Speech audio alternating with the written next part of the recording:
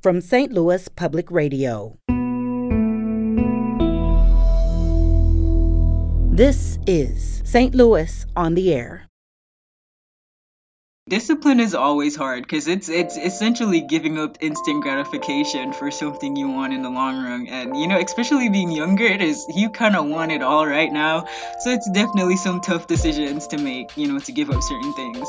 I'm glad you brought up discipline because you had a great chapter on discipline. You had a quote that said, "Discipline isn't a gift. It needs to be developed." I think so many of us think of us as either we have discipline or we don't. How did you develop yours?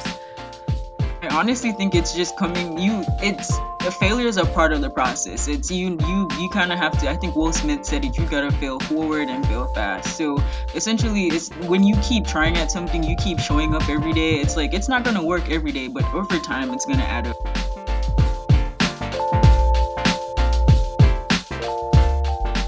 I'm Sarah Fenske.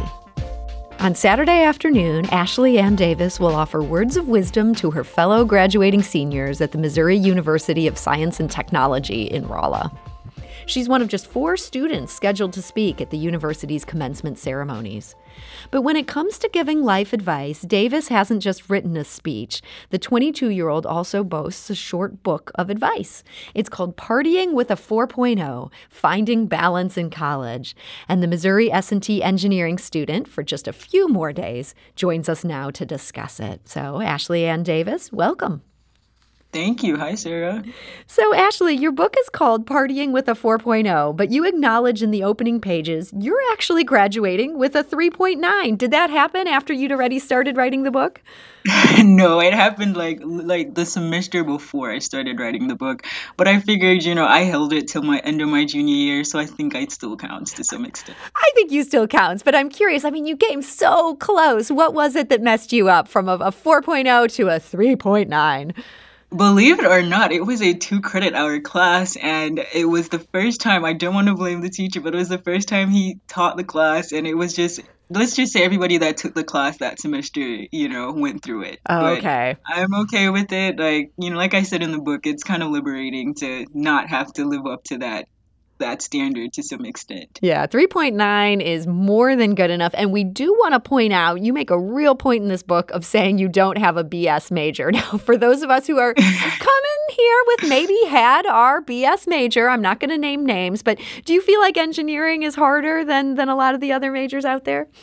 I definitely think that the workload is a little bit harder. I know I talked to some of my friends that go to other schools and have other majors, and I'm just like, you have free time to do all these things? I didn't know that existed. So I do feel like the workload is a little bit heavier, and it can be a little bit complicated at times depending on your classes. So that's why I say, it's not something you really got to dedicate a lot of time to it to really do well. And you've got to have the right answers. You can't just express something in an elegant way. You actually have to get to truth. It's definitely not opinion-based. It's definitely all hard science, and it has to work. The numbers have to add up. It's got to make sense. So it's a lot easier in classes where, you write an essay and you state your opinion on something because, you can't necessarily be wrong about it. I feel so seen right now, and I'm feeling reminded of why I didn't major in engineering. But for you, I mean, you chose this major. What drew you to something that, as you freely admit, this is a hard major. This is difficult work? I think my mind is always looking towards problem solving. I love innovation. I love being ahead of the things that happen. And as an engineer, that's entirely your whole job, is trying to be ahead of the progress. You're kind of seeing progress before it happens because you're putting it into play. So growing up, that's always something I wanted to be a part of. I wanted to be ahead of the change. So it was an easy choice to take this route. And with the kind of engineering you're doing, what specific types of problems will you be hoping to solve? So actually, I'm an engineering management major, but my emphasis is in civil engineering. So a lot of the things that I'll be focusing on, especially going into my research as my PhD, is just sustainable infrastructure. It's, we all have heard about the climate change and everything that's happening, and we've got to make sure that our buildings and everything of that nature are in a position to deal with the changes that are happening. So one of the stereotypes that may or may not go along with being an engineering major, you're also sort of grappling with this head on when you talk about partying with a 4.0. Is it rare to find an engineering student who also has a really active social life? I'd say coming to Missouri S&T, which is mainly an engineering school, it's not, you see it compared to other schools that may just have an engineering department. Mm-hmm. So I'd say here I definitely see some students who are able to do that, but it's hard, like I mentioned in the book, it's hard to find that balance. You'll find people that, are really good at the partying aspect, but then their grades are probably slipping a little bit, or, vice versa. But I'd say if you're not going to an engineering heavy school, you probably won't find a lot of engineers that are, have finding time to party. So you were able to pull this off. And in addition to doing so well in your classes and having friends, having a life, you were involved in a lot of things. You were president of S&T's student chapter of the National Society of Black Engineers. You were the student representative to the Chancellor's Advisory Committee on African American Recruitment and Retention. You worked as a student admissions ambassador. You did research with a professor. You held an internship. I'm tired just thinking about all this. Was it hard to fit all of that in on top of class and social life? It definitely is like a battle of time management, and it gets to a point where you really have to start saying no to certain things. So even though I did all those things, there's also, for everything I did, there's an equal amount of things that I turned down that I didn't want to do. So for example, my internships were during the summertime, so I wouldn't have to balance that with schoolwork unless I did a summer class. While I was president of NSBE, I tried as much as possible not to take on other workloads. I work in admissions at certain points throughout the day. So it's really about just, making sure like I'm very schedule oriented. I plan my weeks and my days. So just making sure I'm finding time for myself when I'm scheduling all those things as well. I liked your tips about scheduling things far in advance. I thought I need to start doing that. I also liked you talked about how you figured out how to prioritize. And as you spelled this out, it all kind of comes down to 3 columns. How does this system work for you?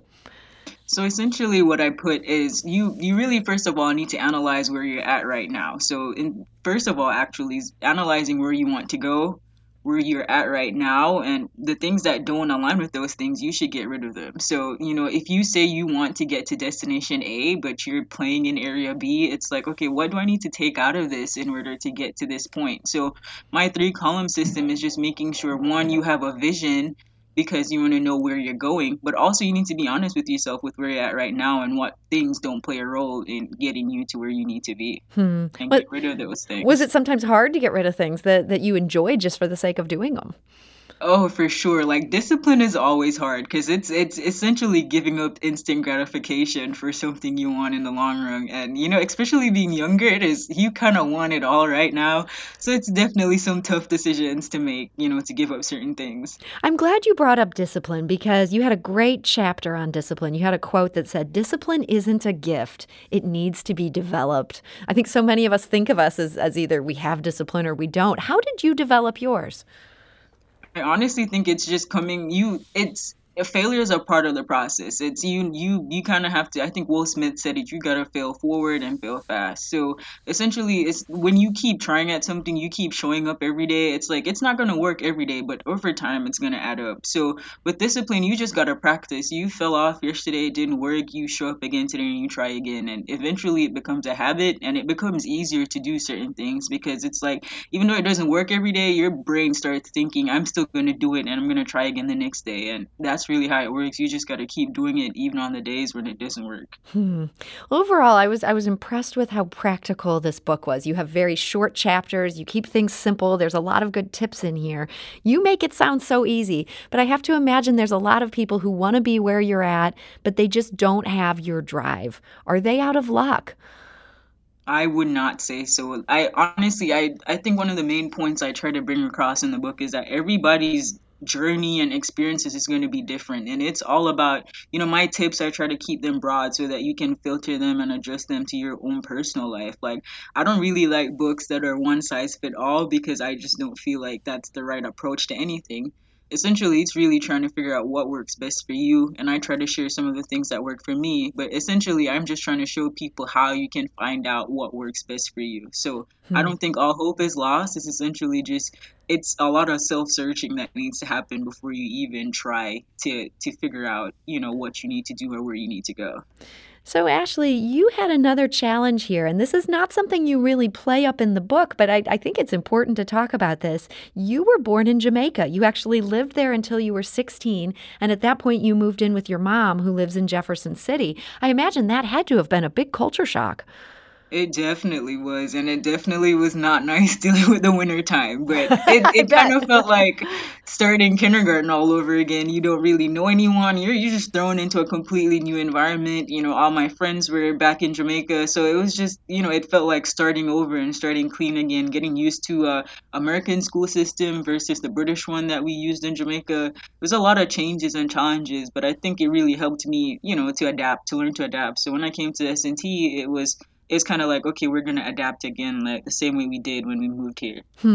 So what advice would you give to somebody who maybe feels like a fish out of water in the Midwest, or maybe just even dealing with a majority white community when they themselves are a person of color? I think honestly, it's just find the people. There probably are going to be few and far between, but if you can find the people, I'd say stay true to yourself. First of all, don't try to fit into the other crowds just because you're wanting to fit in.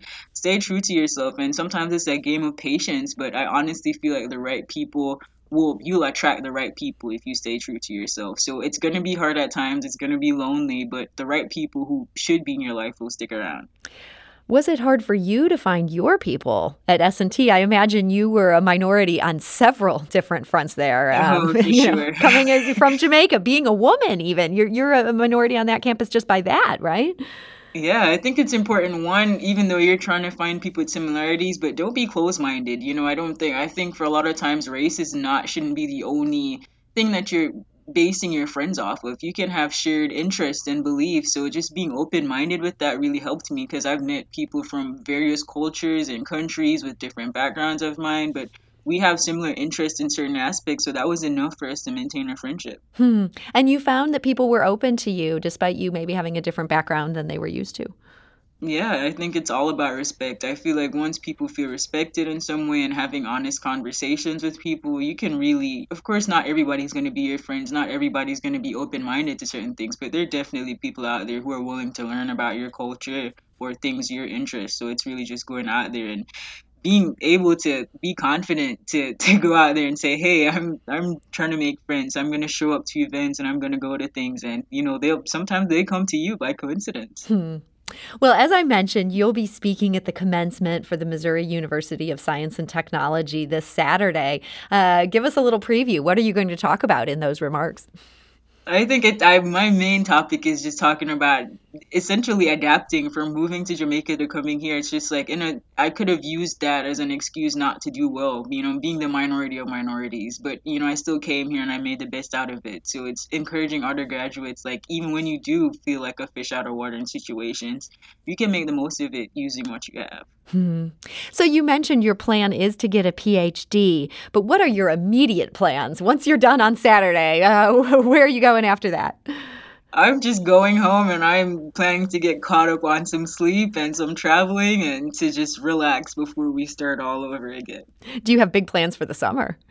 Yes, I have a few small trips planned, but essentially just spending time with my family and doing, getting caught up on a lot of those activities that I like to do that, school kind of didn't allow me to do because I was so busy. So just having fun and getting back outside in nature and all those things to just have a reset before I come back and do it all over again. And for that PhD, are you planning to stay in Missouri? I am. Yep, I'll be right here back at Missouri S&T. Well, Ashley Ann Davis, congratulations to you on your graduation, and thank you so much for joining us today to share what you've learned. Thank you, Sarah. Thank you for having me. St. Louis on the Air is a production of St. Louis Public Radio. Understanding starts here.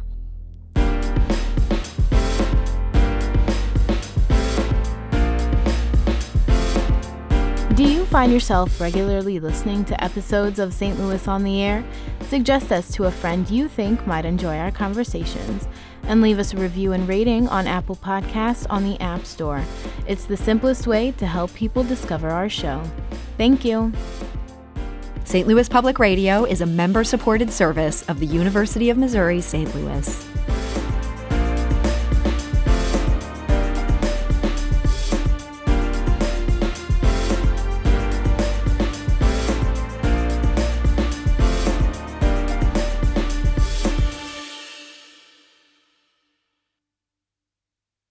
Support comes from the Missouri Forest Products Association. Missouri produces wood pallets, railroad ties, white oak barrels, hardwood floors, and more. Details on the variety of products made in the state are at choosewood.com.